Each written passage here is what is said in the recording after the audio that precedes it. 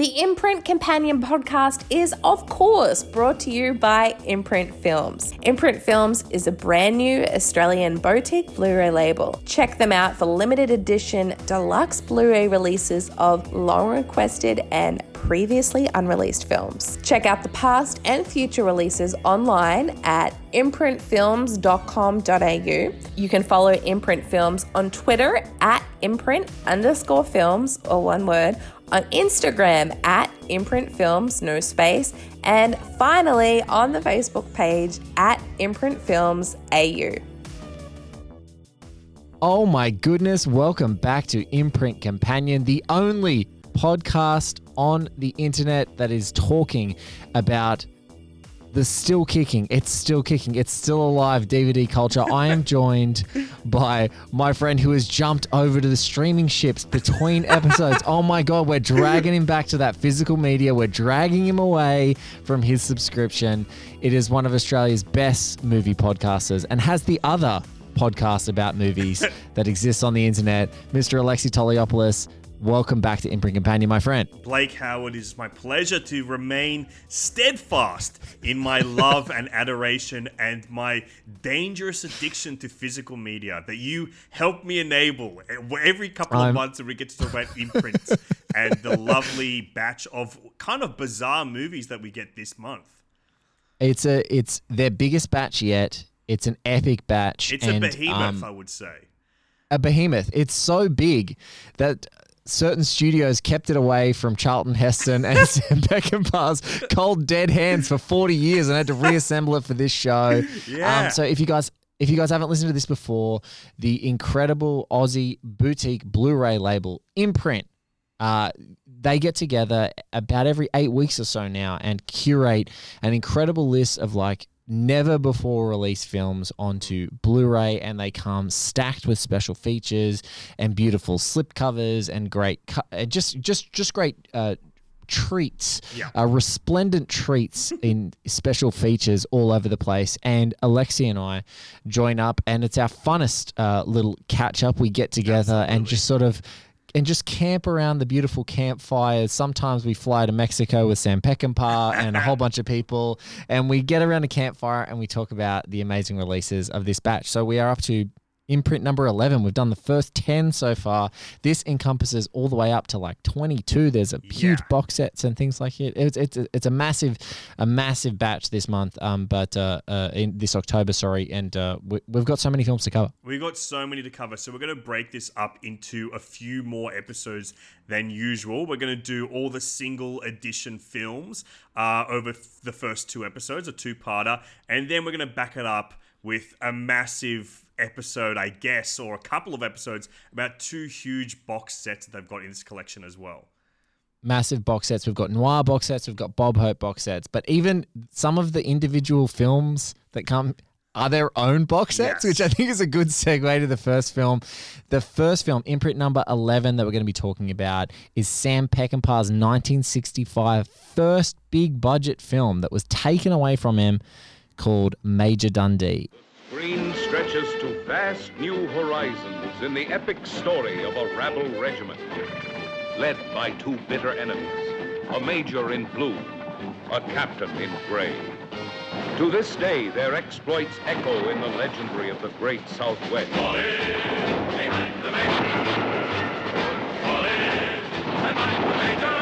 Charlton Heston, Richard Harris, Jim Hutton, James Coburn, Michael Anderson Jr., Senta Berger, Major Dundee, a legend born of savage violence. This is so freaking ridiculously opulent now. Like if you're watching this 1965 movie where they're just building stuff, it's such an epic movie. This was my first time watching it, and I mean, all I could think of, the main word that I wrote down in my notes when I was like looking at this, Lexi, when I kicked off, was like embellish. Like it feels like they've taken one guy's little diary, which you actually hear read in the extended version of the film and over narrated, and just embellished it to beyond belief. It is just bigger, actors like Charlton Heston and Richard Harris and Jim Hutton. It's like big James Coburn. It just is like, it's got all that masculine, epic energy of some of the movies we've already talked about. But I was thrilled to tick this off my Sam Peckinpah completist list finally, after not having seen it. I would say I'm a bit of a Sam Peckinpah neophyte. I've only seen maybe, I guess, his three biggest films: The Wild Bunch, Bring Me the Head of Alfredo Garcia, and Straw Dogs. Straw Dogs. I was going to say Stray Dogs, but I believe that's Akira Kurosawa. But I've only seen those three, so I'm not like that. I've never been that inclined to delve further. And I think that this is kind of like what I expected, but it's also really interesting to see like the origins of the Sam Peckinpah that would go on to become like this macho or tourist legend, because you see the little trappings, you see the things that he finds interesting, you see that you've got these two like I was gonna say diametrically opposed like masculine leads, but they're not even, like they barely are disagreeing. It's just like the time where they're kind of forced to be working together in like that buddy cop way, I guess. But it's kind of like, it's interesting to see like how he would grow and to develop, because I think that this film would remain even more obscure than it is if it wasn't for like this legendary 100%. auteur being one of his first like stepping stones to creating like the career that he would be known for.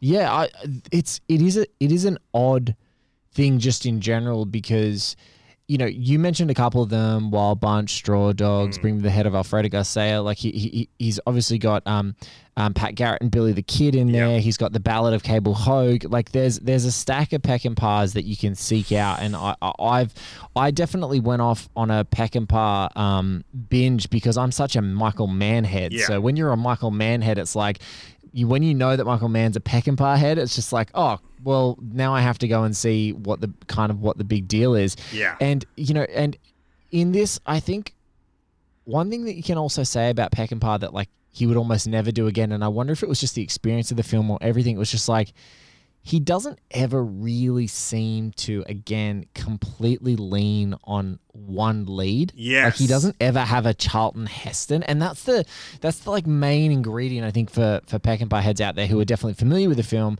And me coming to it was like, there are movies that have got big actors in them, but he's like, he's got like Robards, and he's got like these old, Peter Fonda. He's got these guys who've got these faces, and they're just kind of, I don't know. It's just, it's something pretty special. Like there are some of his key guys in here in supporting roles, Coburn, of course.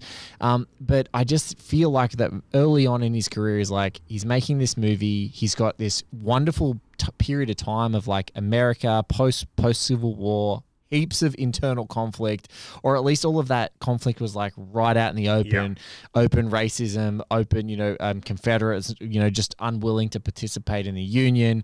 You've got guys in the internal squabbling in their army. And I guess really like Heston's meant to be this kind of downtrodden guy who's a bit of a failure, but like his big square chin and he's the Ben-Hur of it all. Like he doesn't seem to like, he doesn't seem to have any of that, like, I don't know whether it's grit or like he doesn't have that mileage. stank on him. You're right. No, I think that's so stank. interesting you put it that way, because I'm like, while I was watching this was like, oh, this is the only time I've seen a Peckinpah film where there's a lead, but like it's a movie star. It's someone that's above the movie or even above the material, that doesn't quite like sink in and feel like a cohesive part of the tapestry of the film.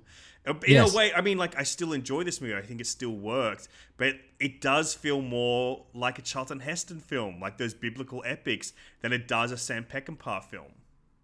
And it's like he's gritting his teeth against the stank. And Peckinpah's building places in Mexico. People are eating food on their breaks that have got, like, if you watch some of, there's some really terrific special features. Yeah. And some, like, not only are there, there's called The Passion and the Poetry, The Dundee Odyssey. It's Mike Siegel's 2019 feature-length doco.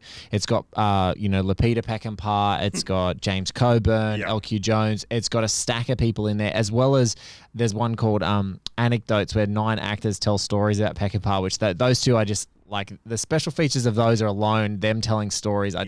You eat them up. But they're just talking about, like, he just built stuff. We're eating our lunch. It's got maggots in it. Like, it's hot. People don't have air conditioning. People are uncomfortable. And Peckinpah's like, we're making this thing and you're in it and this is what's happening. And, like, basically he's just barking orders, and they just went with him. Like, this younger, he's early in his career. Like, I don't actually know he's got this like mystique, this quality of like, I'm going to take a bunch of people from all around the world into Mexico. I'm going to film this crazy thing. It's going to go well over budget. I'm going to argue with the studio the whole time, but he's still got the confidence as a young filmmaker to do that. I'm just like, what the hell? How does that even work? One of the other features that caught my eye is like the passion of poetry is like great, and it's so informative about like what this movie is, how it exists, and like how like everything. It's like I would say it's like one of the great like special feature documentaries because it's so 100%. immersive and it's so immense. It's one of the best I've seen at least this year as far as it goes to special editions. Not only that, there is a documentary about that documentary on one of these discs. So good. So they really go in on like going in about this, because I was reading as well that like this movie, its director's cut or its extended cut has like largely been unseen. It had only started to be restored in 2005. And since then, the extended cut is the version that I watched. And it's very, very impressive because it feels like the way the movie should have always been. But beyond that, they've also created like a 5.1 soundtrack for this in Dolby Digital. Oh, no, sorry, DTS, not Dolby. And I've got like a 5.1 system set up in my house. And it was kind of like amazing to see, you know, a lot of these older movies are still just in stereo. And to see like a movie like this and then with a whole new composed soundtrack, like still like beaming through in that 5.1. And it's hard to see. It's really hard to believe that this movie, since it's been restored, has not had like this grandiose physical release in like the decade and a half since its restoration. Yeah, it is strange. And I think it's like, who really knows why you would go to all the trouble of like getting it to that fully restored and just like not immediately paving a pathway to going into Blu-ray. And I think that 2005 is kind of in that weird nexus where there was next gen, but it wasn't like an immediate thing for them to have it. And so I think when you look at this back catalog, you look at what Imprint's doing and curating this list of movies that they're finally bringing to us on Blu-ray, it's like you see this and you're like, hold on a second. One of Peckinpah, like one of the seminal directors for us, like, and for anyone who's listening, is like, this is a movie that kind of needs to be in there. And there's a lot of lore about, you know, them taking the movie off him. And if you, I would strongly recommend some Googling because and the documentaries talk about it too, but it's like the movie being taken away from him and also Charlton Heston having the influence in the movie being taken away to be recut. And so I think that that's like, you know, without sort of spoiling too much of like, I don't want necessarily people to go in with animosity of watching it that way, but you can totally, like, it's totally worth your while to dig in because not only is it a great restoration, not only is it really cool to see something that like has rarely been seen before on these imprints, but it's also rad that it actually has a bit of a dark underbelly and there's a bit of a story. Like they're all the magic ingredients that make these you know, these imprint collections so worthwhile. And I think as well, like seeing Imprint be like this newer boutique Blu-ray label, like trying to like call its shot and like design what this label will look like and what it represents. This is an important one because it's the first time that in my opinion, they've released something that is not just a film, but also feels like a historical document. Like this is like, you know, this is like a raison d'etre almost. Like this is the reason for it to exist, is that they've like... It belongs in a museum! Yeah, exactly. And like, you know, the artwork's incredible for this one as well. You've got like Charlton Heston on that horse in like this big sturdy box. I would assume we actually haven't seen them yet, so we have not received them, but I'm looking at pictures of this online and it does look very similar to that box that we got of The Outer Limits. We, like you, are just nursing that the pictures and imagining what it will feel like on our later episodes. If we do have the physical copies in our hands, we'll talk about it.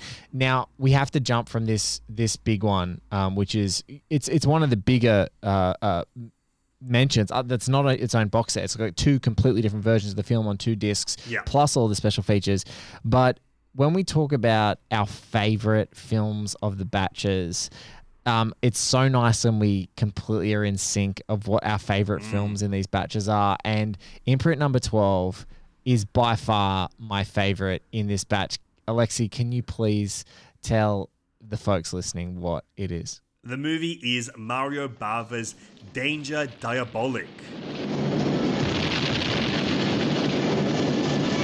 Meet Diabolik, a bank Robin Hood who battles the cops. and robs from the rich to give to the girls. Ask Eva. Oh, you shouldn't have done it. She can't get a good night's sleep unless she's covered with money. Woo! This movie I'd never seen before.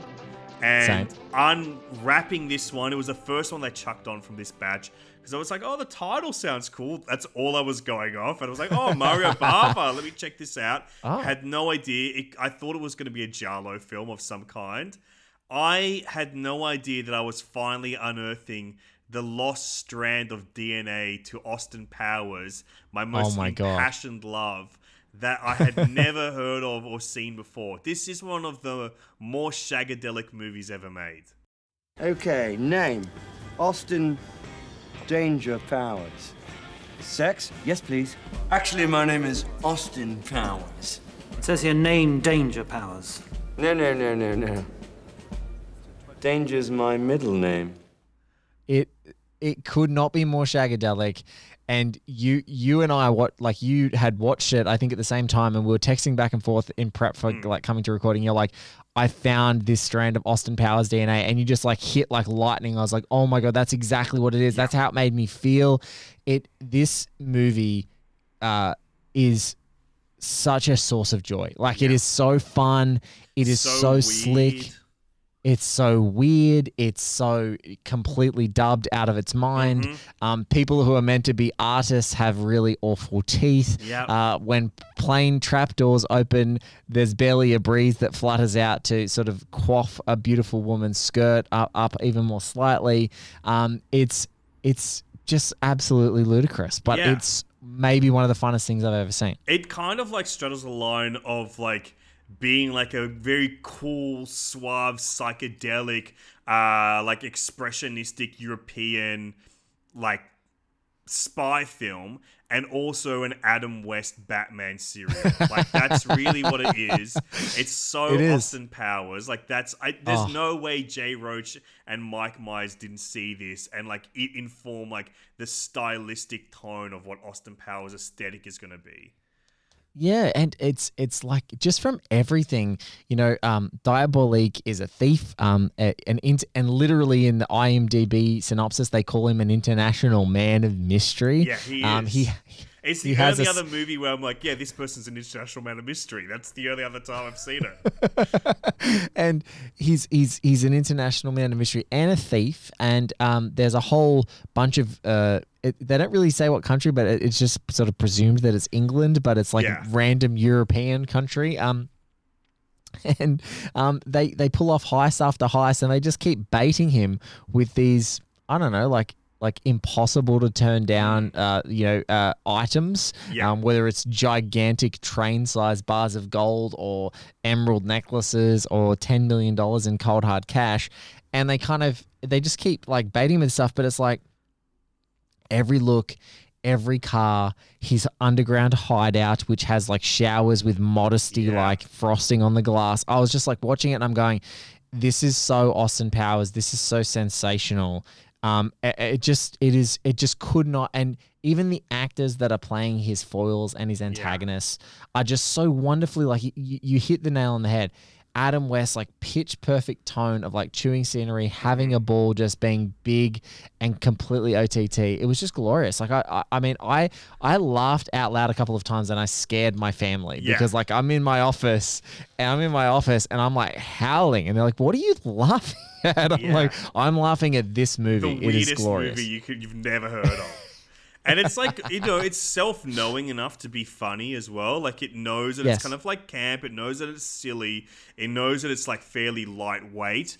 But, Mario Bava, you've got a master genre director coming at this material who is literally very much elevating it all with aesthetics. I think he's looking at this as like, this is an aesthetic design. This is an aesthetic appreciation. This is just a stylistic like exploration of like, like I think it's French comics. I was reading about it and I watched like this great documentary in the special features, which is the like how this comes to be, that it is like this like it is like this weird European comic, and it does translate into the film. It does have that kind of like episodic comic strippy feeling to it as well. And as well, of course, it's like the inspiration for the Beastie Boys music video, Body Movin', which is on the disc. We be body moving, body moving, a body moving, body moving, body moving, body moving, body moving, body moving. We be body moving, body moving, body moving, body moving. Yes, it is on the disc. And what's amazing though is in that documentary that is on this disc, it talks about like this movie was made in 1968. Its proximity to the Hollywood decoupling from the Hays Code, which controlled the content in Hollywood for so long, was so like on that line. It's like right in the time of Easy Riders, etc. So it's like one of those rare times where like Italy had developed a tone and an aesthetic and like a sexy spy thriller thing that literally was blowing up all through Europe, and like this one obviously, and then blows into all the spy films and the Bond films when the Hays Code sort of disappears and the American audience opens up to more sort of, you know, overtly sexualized stuff. Yeah. This then like influences a whole bunch of things. So it's so actually really cool to kind of go like, oh, there was a time period right now where like this would have been hot shit if you had Diabolique in like Hollywood, because it would be so naughty. Like it would be like really, really taboo. Absolutely. I think that this is just such an enjoyable film because I think especially if you are like a boutique Blu-ray collector, you do have like a mind for aesthetics. And I think that seeing this but done with like in a very earnest and sincere way, but still have like this undercurrent of irony. Like somehow like there's a self-knowing irony about it that feels contemporary to like what it's kind of like going for.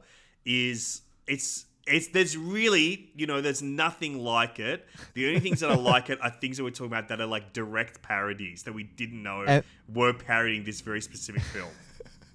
And that are awesome. Yeah. The things we're saying is like Batman, the 60s Batman series with Adam West. There's nothing better. And there's nothing better than the original Austin Powers. There's like nothing better than the tone, than everything about it. And yeah, it's like this was really special. And exactly as you said, if you want that like really like incredible aesthetic and in beautiful 1080p, this looks spectacular. It has superb. matte paint. Has the matte paintings, has reprojection, beautiful like tricks of like actual fun practical special effects trickery, but also like cool just tricks of the camera and like great cuts. That's why Bava is so good, and you can tell that he's like, as a horror director, the conventions of what we expect, like especially in really rigid theatrically shot things.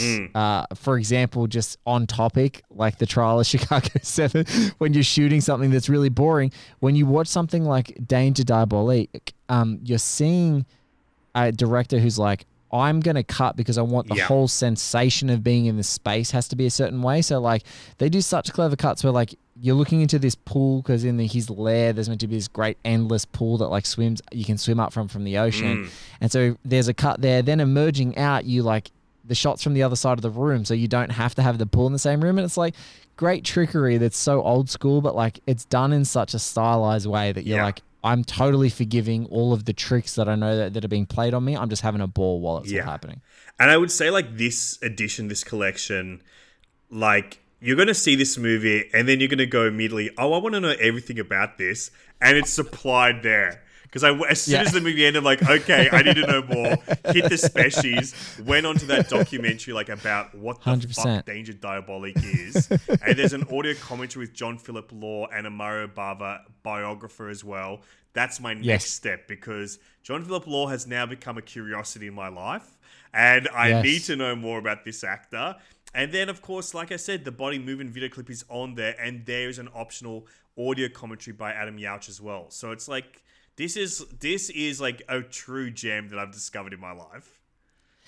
I mean, look, we've had some real true gems that have popped up. We've had like Nightfalls on Manhattan. We've had No Way to Treat a Lady. Yeah. And we've now had Danger Diabolique. And I think that like they are kind of our undeniable top three. But like it was so cool to finally like this was the one in the batch that, exactly as you said, like when you have a new discovery and you're like, I need to know absolutely everything. There are 3 commentary tracks on this movie. Yeah. There is like, you can't get enough. It's like pound for pound, like seriously, really exquisite. Yeah, it's so weird. 100%. I might watch it again after we finish talking. I want to watch it now. Like, I'm fucking so excited. I can't tell you enough that I even said to Alexi, I'm like, I would give anything, knowing, you know, folks who may not know this, like right off the top, Alexi and his comedic partner in Finding Drago and their upcoming series and second series, Finding Desperado, Cam James, both also have a terrific podcast called Mike Check, which sort of heaps praise upon the awesomeness of Mike Myers. Yes, we made our bones in Austin Powers, so I know what I'm talking about. He knows what he's talking about. And so I literally texted Alexi and I'm like, I would pay money to sit and watch this movie with you and Cam James, because it would just be one of the funnest things ever. We might have to put a screening of it on sometime. We have to. That's the next thing. You're hearing all the meetings that happen on air. I would love to see this movie with a crowd. I reckon people would have an absolute ball. Absolutely. A movie that may not be the most fun to watch with a crowd is our next up for discussion. But it's a movie that I do love. It was the only film in this batch that I had seen before. I'm talking about John Schlesinger's The Day of the Locust. Isn't it romantic? In the 1930s, Hollywood was a place where dreams came true. Good evening, ladies and gentlemen in Radioland. Where nothing was common or ordinary. And anyone could have riches and fame. And so they came, from the Midwest and the South, from the Bible Belt and the Ivy League, from vaudeville stages and carnival midways, beckoned by a promise of sunshine and stardom, beauty, and romance. Yeah, this one I hadn't seen. And so for folks who haven't heard of it, 1975, it's immediately following Schlesinger's incredible movie Midnight Cowboy. It's an art director. Is it just after Marathon Man as well? Just after. Marathon Man is in 1976. Oh, okay, so it's in between. He's tweensy. Yeah, tweensy, sandwiched in between. It's about an art director in the 30s who falls in love and attempts to make a young woman an actress despite Hollywood basically wanting nothing to do with her. And she's kind of like, I don't know, she's like a honey trap for the biggest band of weirdos and cucks you've ever met in your life. And it's like, it's ultimately this it's based off the novel by Nathaniel West, and it's an incredibly scathing view of what Hollywood is and who it attracts and how it just doesn't care whether you live or die. It's a really I was watching it and Alexi put it best. This is not a fun watch. It's kind of excruciating, but it's kind of really terrifically put together. Yeah, I do love this movie. John Schlesinger, I love Midnight Cowboy. It was maybe my favorite movie when I was like 14, 15 years old. I mean, not maybe, it was. I've seen that movie like 100 times. We would watch it on Christmas Day in my family. We would have lunch and then we'd watch Midnight Cowboy. Because my uncle introduced it to me. He was like, you're going to love this one. And I watched it, I'm like, oh yeah, this is the best movie I've ever seen. I need to see Ratso Rizzo on a full stomach. Yeah, we did. We literally, for like 5 years, we watched Midnight Cowboy on Christmas Day. Followed by The Christmas Wanderers. Great double feature. Oh my God. That is a weird double feature. Anyway, that's another screening for another time. Yeah, exactly. Well, we're Greek cinephiles. That's what we would do for Christmas Day. And Waldo Salt as well is the writer of this film and Midnight Cowboy.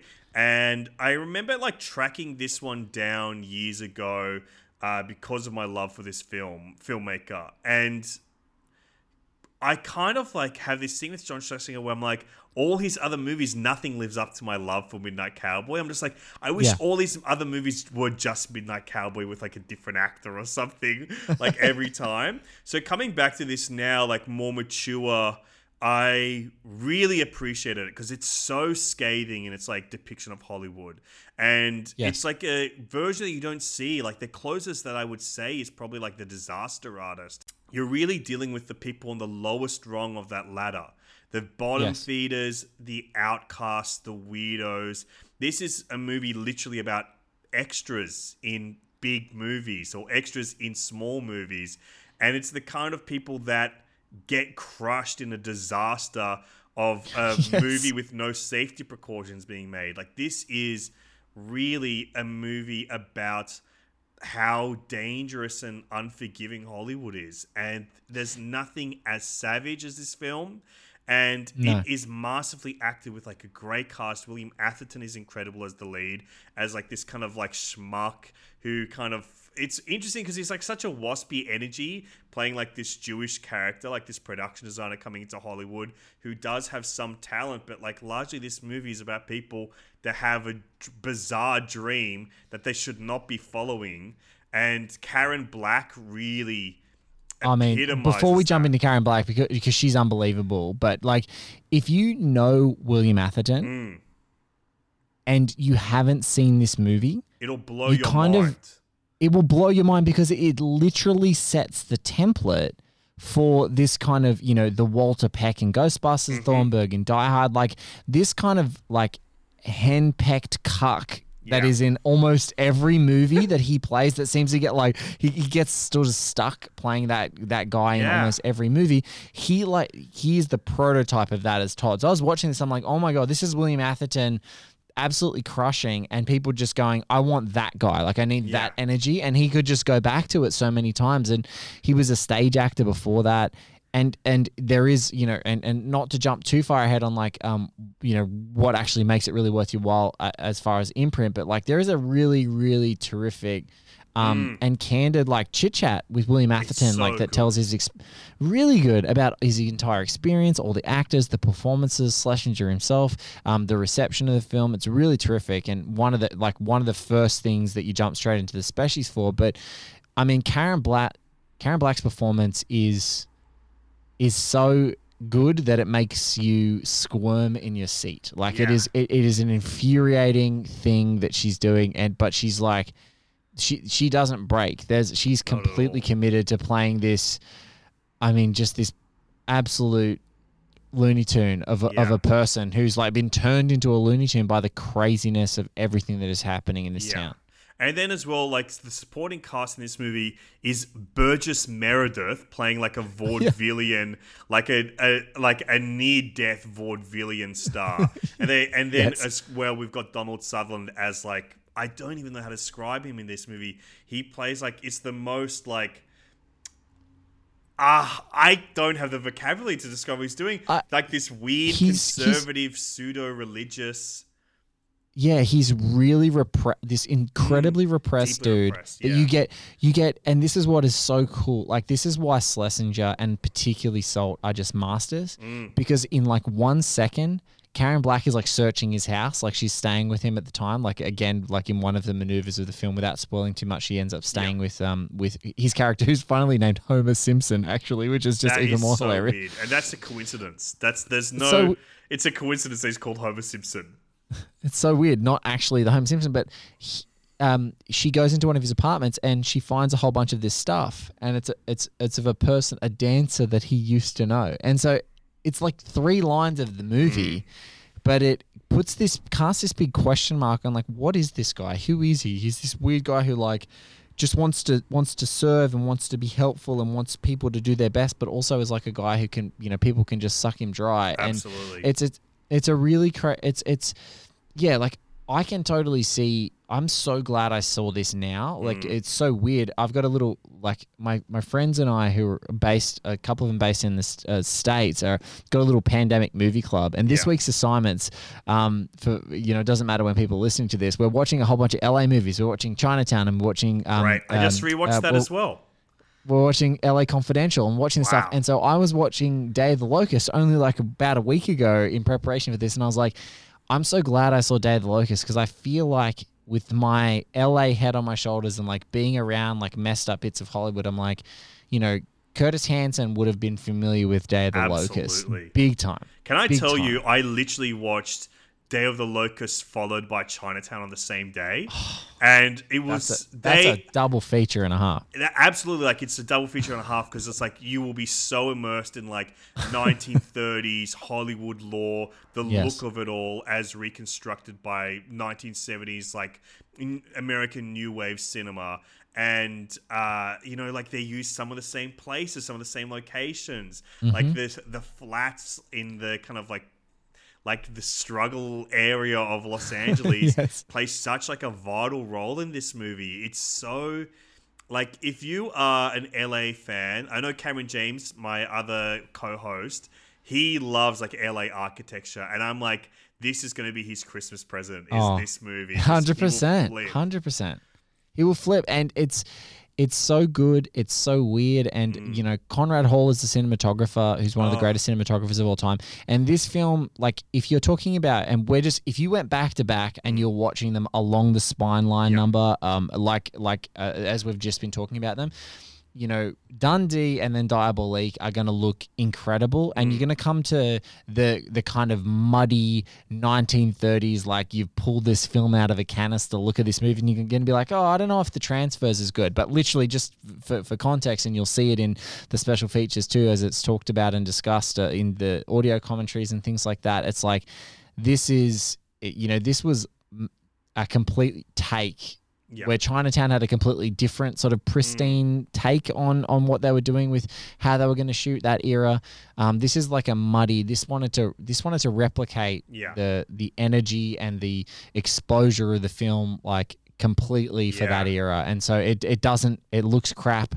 It actually looks so good in some of the internal set sequences, because it's like the camera was made to be shot on a set, and all these outdoor sequences and night sequences and stuff, like the lens flares and the natural light sort of imposing on this old film stock and whatnot. It's just like it's got to look. Yeah, Conrad Hall, of course, one of the all-time great cineas. And there's this glow about this movie, like this overexposed, like you were talking about. This film like has that Dust Bowl feeling. And I think that like there's this glow about this film as well. Like you said, like there's an overexposed nature to this film, to this celluloid. And that glow is only really going to pop on this Blu-ray. Like this film will never look better than this at all. No. But like having that glow come through, it does capture that feeling, like these like tormented dreams of these people, like these bizarro dreamers. And I think like what I really appreciate about this movie now is if you watch this movie, you will be like slowly come to the realization that you are watching like a true horror film. Like this is one of those films that's like, oh, actually, did you know that's a horror film? And like, oh, how can you miss it when you reach like one of the most terrifying ends in film history? Oh, I mean, the other thing is, you would be so familiar with this too, and it's a great like horror movie trope, and it happens in a lot of thrillers, is like you go into the town and there's like a town full of weirdos and eccentrics, and you know that problems are going to happen. But just imagine like not actually being with a character, really. I mean, although kind of William Atherton's character Todd is kind of this guy, you're not really with a guy who is above that. Yeah. You're kind of in the weirdo struggle. Like he moves into that apartment and he belongs there. And so you get these weirdos that are all around, and they're just you get consumed by their insecurities and their desperation and just anything that they'd be willing to do to like to go beyond. It's a, while it might not be your favorite movie, it's definitely an impactful movie, and it's definitely like if you're a Schlesinger guy, you've got to see it. But if you're an LA film, that's, for someone who spent, like 150 hours talking about Heat and talking about LA movies and talking about Hollywood, that, the sequences in this movie that speak to the horror of like this sort of the vacuum of Hollywood and all that understated, and especially, scenes of like a whole bunch of these like studio executives and their rich partners going off and secretly watching porn at like at houses and stuff. It's just like, oh, this is the real town. Absolutely. Maybe that's why people don't want to talk about it, because this is what the town is. I think this might be the best movie in this batch, and I would love to see like a contemporary or modern remake, or a remake set in like maybe the 90s or something that has this like bursting feeling of like this resentment towards Hollywood, or like this this savage take about like what the new lowest rung of Hollywood is like. Because I think that this movie is like, it's kind of timeless for that reason. Day of the Locust meets Pain and Gain. Like I want to bring it to that era. Like that kind of shit. It's like it's got that same energy where you're just in amongst these absolute dirtbags where there's no really redeemable characters of any sort, but you're just so compelled to continue watching them. It's like it's got that great energy. I think this is like really watching this again. I was like, this is what I wanted the Disaster Artist to be, because I think the Disaster Artist, it's a good movie, but that book is like as good as Sunset Boulevard or something. So like watching this, I'm like, someone should do something with this. Someone can do something with this. If you, in the Disaster Artist, do you have someone licking like the gaping wound in a chicken's head? No, you don't. Okay, so you really need to up your game significantly. You need cockfighting. You need some gizzards flying. That's what I'm saying here. It was also I watched this movie with my partner Blake, and they noticed they were like, oh, that kid reminds me of like Rorschach. I'm like, huh? And I was like, oh, and then like watching the movie like, oh my God, like that actually is Jackie Earle Haley. It is that. I had exactly the same feeling. I was like, that can't be. But it was such like I didn't even know Jackie Haley from Bad News Bears like a few years later, so I just assumed he was a teenage actor, not a child actor. No, and I mean, this is like one of the last movies where people had real faces. Yeah. You know what I mean? Like it's like Jackie Earle Haley, but like Burgess Meredith's got a wonderful face. Yeah. Atherton's great. So Donald Sutherland's got a striking face. Karen Black, but like you've got Richard Dysart, Bo Hopkins, and like just the different actors' faces. Like everyone just kind of looks down on their luck. They look like real people. Like you said, they're the extras in the background that kind of are meant to be the real people. It's good. We wouldn't see faces like that until Michael Mann discovered Dennis Farina a few years later. Oh, that is the perfect segue to wrap up the first part of the Imprint Companion podcast, our first episode of this new batch.